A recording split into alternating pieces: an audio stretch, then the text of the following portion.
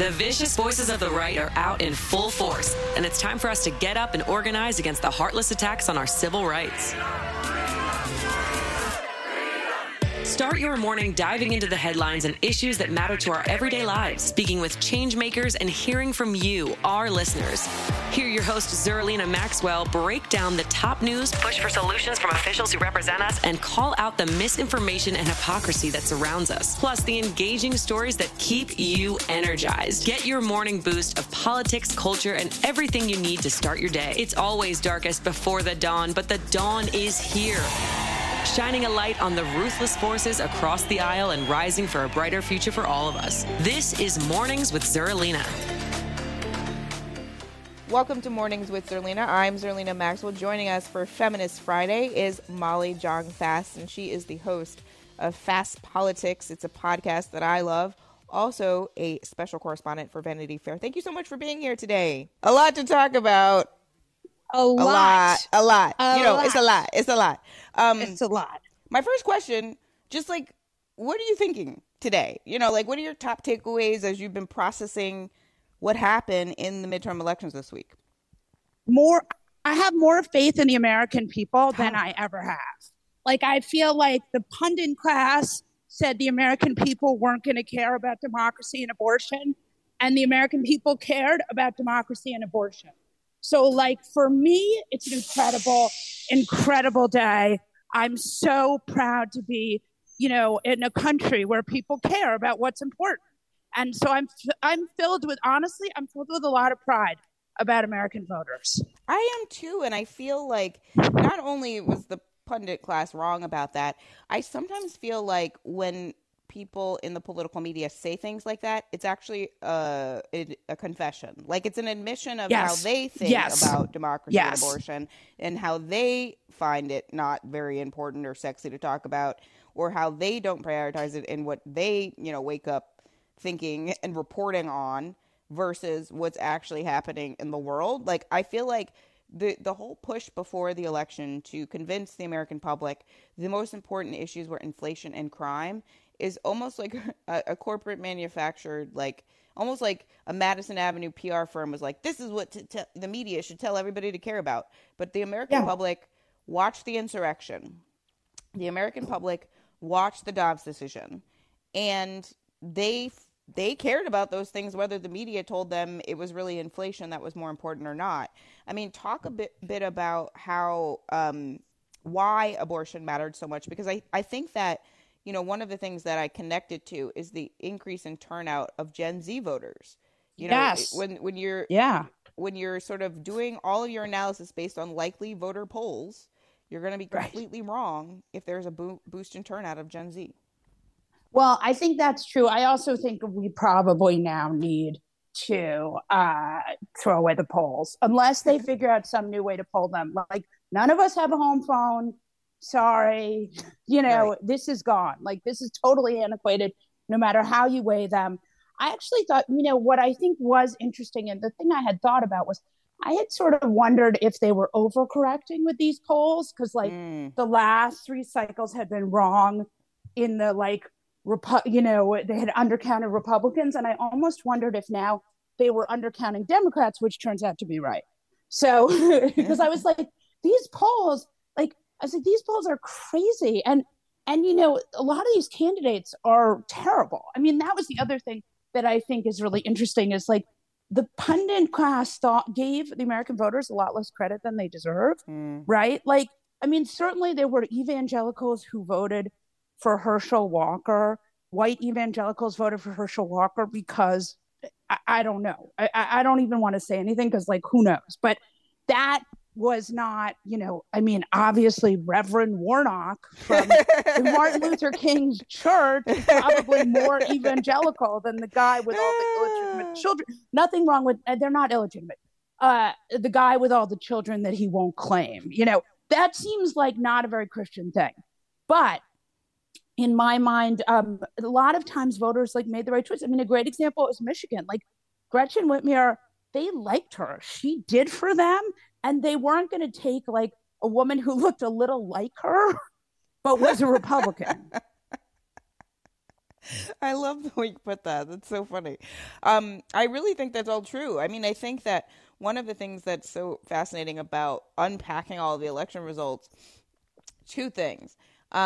It's clear that there is a MAGA base, Yes. right? I mean, I think we had a caller from Syracuse, New York earlier in the show, and, they were talking about how a lot of people say this, it's frustrating. You have people in your orbit or in your neighborhood, in your community that support Donald Trump, and you try to convince them, not to support Republicans. And I realized after the midterm election that you're not going to convince those people. They're 30%. No. They're going to stay 30%. They ain't going anywhere. Yeah. If they lived through and watched the insurrection and then showed up and voted for Republicans, that person is not persuadable. But I think also what we learned from this midterm is that there are a lot more people that are against MAGA, right? That there are people that are very disturbed by what they see and want to protect and preserve American democracy. I mean, talk a bit about how you think maybe even the January 6th hearings played into what we saw, because I think that there's so many different factors and things that people are thinking about on a daily basis. Sure, they're thinking about, inflation, but more so, I don't have enough money. That's really what they're thinking. Right. Right. And they're thinking about those issues. But I honestly think that watching an insurrection, a president claim the election was stolen, call everybody's votes fraudulent, especially voters of color, I think people remembered that. Yeah, I think that's right. I also think people don't it's like companies, right? Companies don't like crazy, right? They don't like it. It's bad for the stocks, it's bad for the business. And that's people too. People want to they don't want their government to be on the cover of the newspaper every day. They want it to run and do stuff for them. And while Biden may be unsexy to many members of the pundit class, he passed infrastructure. Mm-hmm. Donald Trump spent 4 years having infrastructure week was every week and he couldn't pass it. So I do think the lesson here is that voters also care about policy. They care about seeing things. They care about their, you're driving across a bridge every day and then you realize that it's getting, fixed because of something that Joe Biden did. That's government working for you in a way you wanted to, versus you turn on the television and you see your congressman with a bullhorn saying let's, kick ass and take names, which is what happened during the January 6th, during the event before the people stormed the Capitol. You had members of Congress, and so I think that ultimately it really is a case where people just want to live in peaceful times and they don't want authoritarianism. And that's very, very, very comforting to me, I have to say, as someone who is very much a worrier and who sees climate change as going to be the real big existential crisis of our generation, to know that at least we could have a functioning government to protect us from all of the fallout that we can't even see coming is, it's comforting to me. Me too. I mean, particularly because, there was just a hurricane/tropical storm today. Just today, we talked to Bill in Orlando, Florida, who lives down where that tropical storm hit. And this is just going to become a normal thing. It's just happening all the time. And again, I do this sort of rant occasionally on the show where I say, one day it will be you. You know what I mean? One day you're going to be the person who loses your home because of climate change. And this is why you need policymakers in place that believe in science so that we can actually address it. Because even this week there was reporting that says basically if we don't do what we need to do, it's irreversible. That's the worst case scenario. I want to talk about Kevin McCarthy because, he's having a fun week. He went into the midterm elections feeling really good. He felt like he's going to be the speaker. He was so excited. Yeah. On Monday, he came out. He was like, when we wake up on Wednesday, I'm going to be the speaker. We're going to have the majority. I'm so ready. He was so excited. And then he came out at 2 a.m. on Tuesday night. Well, Wednesday morning, technically. He was not the speaker. He's still not the speaker. He is still not the speaker of the House. And even in his best case scenario, the best case scenario for Republicans, they gain the majority, but it's a very slim majority. Talk about what's in store for Kevin. Incredible stuff. It's just so much. I have to say, really a delight to watch. So, and by the way, I want to point out that a year ago, Kevin McCarthy, the maybe speaker, soon to possibly be Speaker of the House if they can eke out a majority, said that Republicans are going to win 60 seats. He said that. Okay. Yeah, 60. It's like they may get up to 6, maybe, so I would say it's amazing to watch. He's going to have, if he pulls it off, which he may not, because there's still a path, at least this morning, there was still a path where Democrats, I think it's less likely, but there's a slim path. But if he pulls it off, I think it's going to be a really terrible job.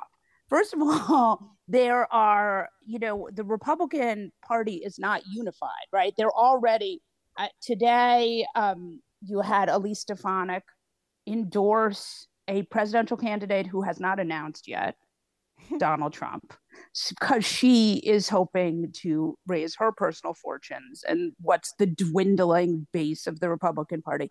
And I think it's a very likely scenario you're going to have a war for the base, and that will take place between, I don't know what it takes place like on the presidential level, but on the speakership level, you're likely going to have a challenger to McCarthy. And what that looks like, I don't know, but there are a lot of real MAGAs in the House GOP caucus, and they're not like lovely people who send you Christmas cards. They're like people who pose with their guns on their Christmas cards. So I think you could see a real and remember, there's all this conservative media, so you could see like Steve Bannon taking one side and Tucker taking the other side, and it playing out in a really kind of very ghastly way. And remember, like, these people have now lost 3 elections in a row, right?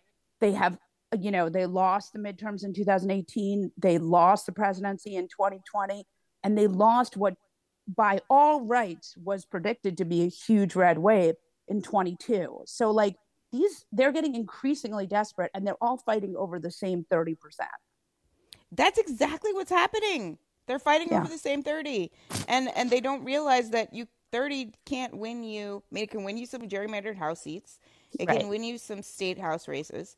It can maybe get you into the governor's mansion, depending upon which state it is, like a state like Florida, Arkansas, Arkansas. But it can't win you a Senate seat in a very competitive state. That's what's happening right now. I mean, they were supposed to walk away with some of these Senate races that they lost, like in Pennsylvania, but also, I mean, that's more because they nominated Dr. Oz too. And Fetterman, I think, ran a solid race considering the unforeseen circumstances and having a stroke and having to deal with that in real time. I mean, credit to that campaign for holding it together through that crisis. There's a lot of lessons for other folks in how they handled that. When you think about, the reasons why Democrats overperformed, sort of as a contrast to the upcoming fight on the Republican side, what messages do you hope the party establishment takes away from the fact that they did overperform? Like, are they going to recognize the reasons why? Like, your closing message on crime wasn't it. You know what I mean? Right. Like, I don't think that's why. So I just hope, they realize that wasn't it. So that, they can calibrate for the future. I actually think that that's a really good point. And I really wanted to talk about that because we were just talking about Fetterman. And one of the things Fetterman did really well was that he said, and this was another thing Tim Ryan did really well. Now, Tim Ryan wasn't going to win. And I think all knew. Different state. Ohio is very rough. But the thing that both of them did, and this is the thing that we saw, a lot of candidates do it quietly, which I think was important, was they said, like, we are here to help you with unions, with getting, hearing aids and glasses. And like, this is what we're here for. Like, we are trying to make the government work for you. And I think that is a really good message that Democrats somehow shy away from. A good example is Mandela Barnes. Mandela Barnes is really a great candidate. I'm sure you've interviewed him. He's great. And he's so, and he actually is quite committed to the working man. And I think they didn't let him do enough, right? Like they were kind of scared of their candidates. I saw this also with a couple of other candidates where like I felt like their handlers wouldn't let them do what they really could do. Like Mandela Barnes, you hear Mandela Barnes speak and you want to vote for him. Mm-hmm. And like I feel like they kind of kept him off the field because they were a little bit scared and a little bit, somebody focus group something for them. And like Mandela Barnes lost by like very, very, very little. And they had to pour millions and millions and millions of dollars into Ron Anand's race, and he barely eked it out. And I think had you let Mandela Barnes go on the stump and talk, because he's awesome, and and I think had he been able to really go out there, that he would have won. And like I do think that the political, the political, I don't know, whatever they're called, the advisor class.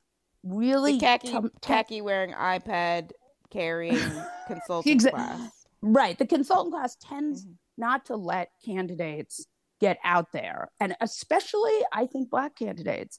And I know why. Think it's wrong.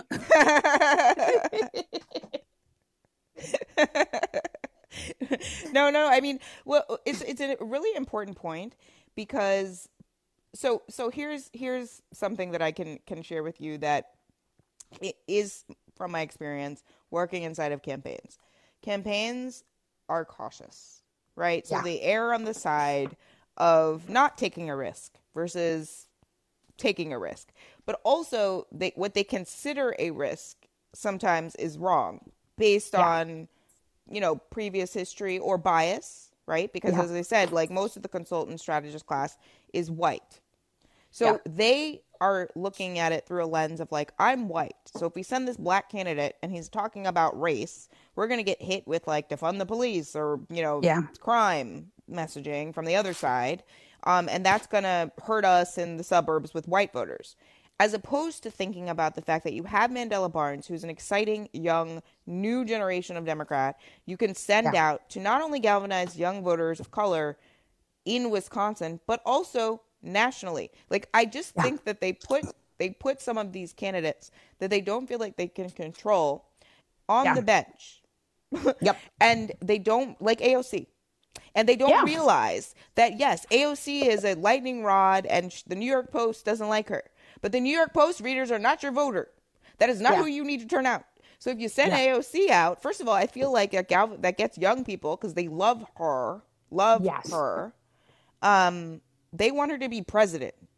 The Gen Zs, right? So when you put her out, she can galvanize the base that you need to turn out everywhere. Yes. And I just think the risk-adverse attitude is incorrect. I agree. I also think she's incredibly famous, right? Right. She didn't get famous because she had a famous cousin. She got famous because she's really good at this. Yeah. And like people really like her and her message really resonates. And it may not resonate with the consultant class, but they are not most voters. And I think that's really important. Yeah, no, I totally agree. I think what happened with Mandela Barnes is if they had sent him out more and let him campaign with Bernie and let him campaign with people who were making this, there were a lot of working people in Wisconsin and the Democratic Party wants to protect them, wants to protect their jobs. Like, that's a really good message. Like, the Republican Party wants to cut taxes for their bosses. That's not as good a message. Like, and I think we saw Democrats shy away from some real opportunities. And I think Ron Anand, this was a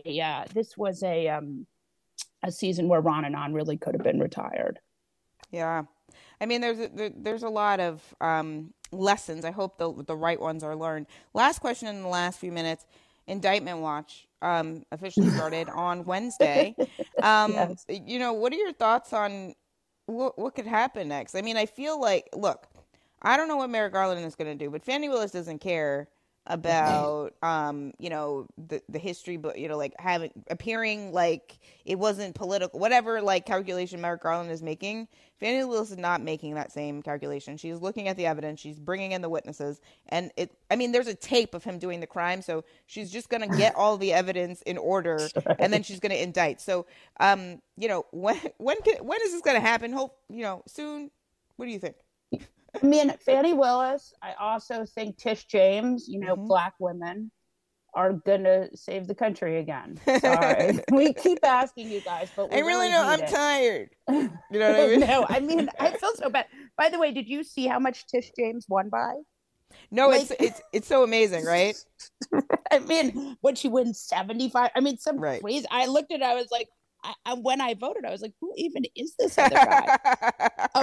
But yeah, no, I mean, I think my sense is that, I mean, everyone I've talked to who's a lawyer, I'm not a lawyer, says that this document case is pretty open and shut, and that it's going to I mean, Merrick Garland is, again, he's, I think he will indict. I think he has to indict.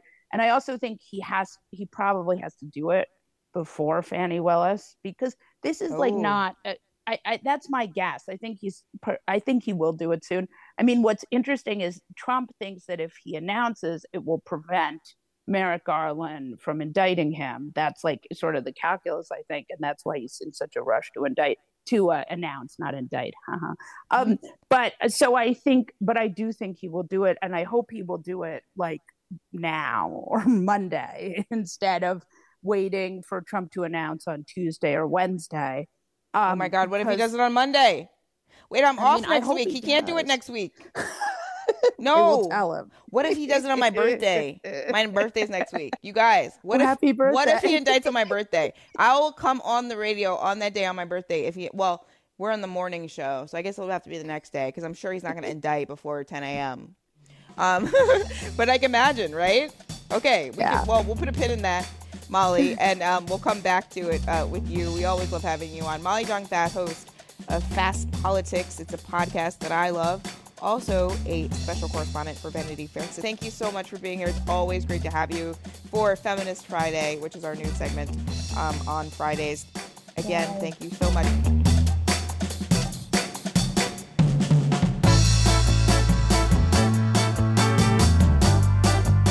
Thanks for listening to Mornings with Zerlina. Check in for new episodes every weekday.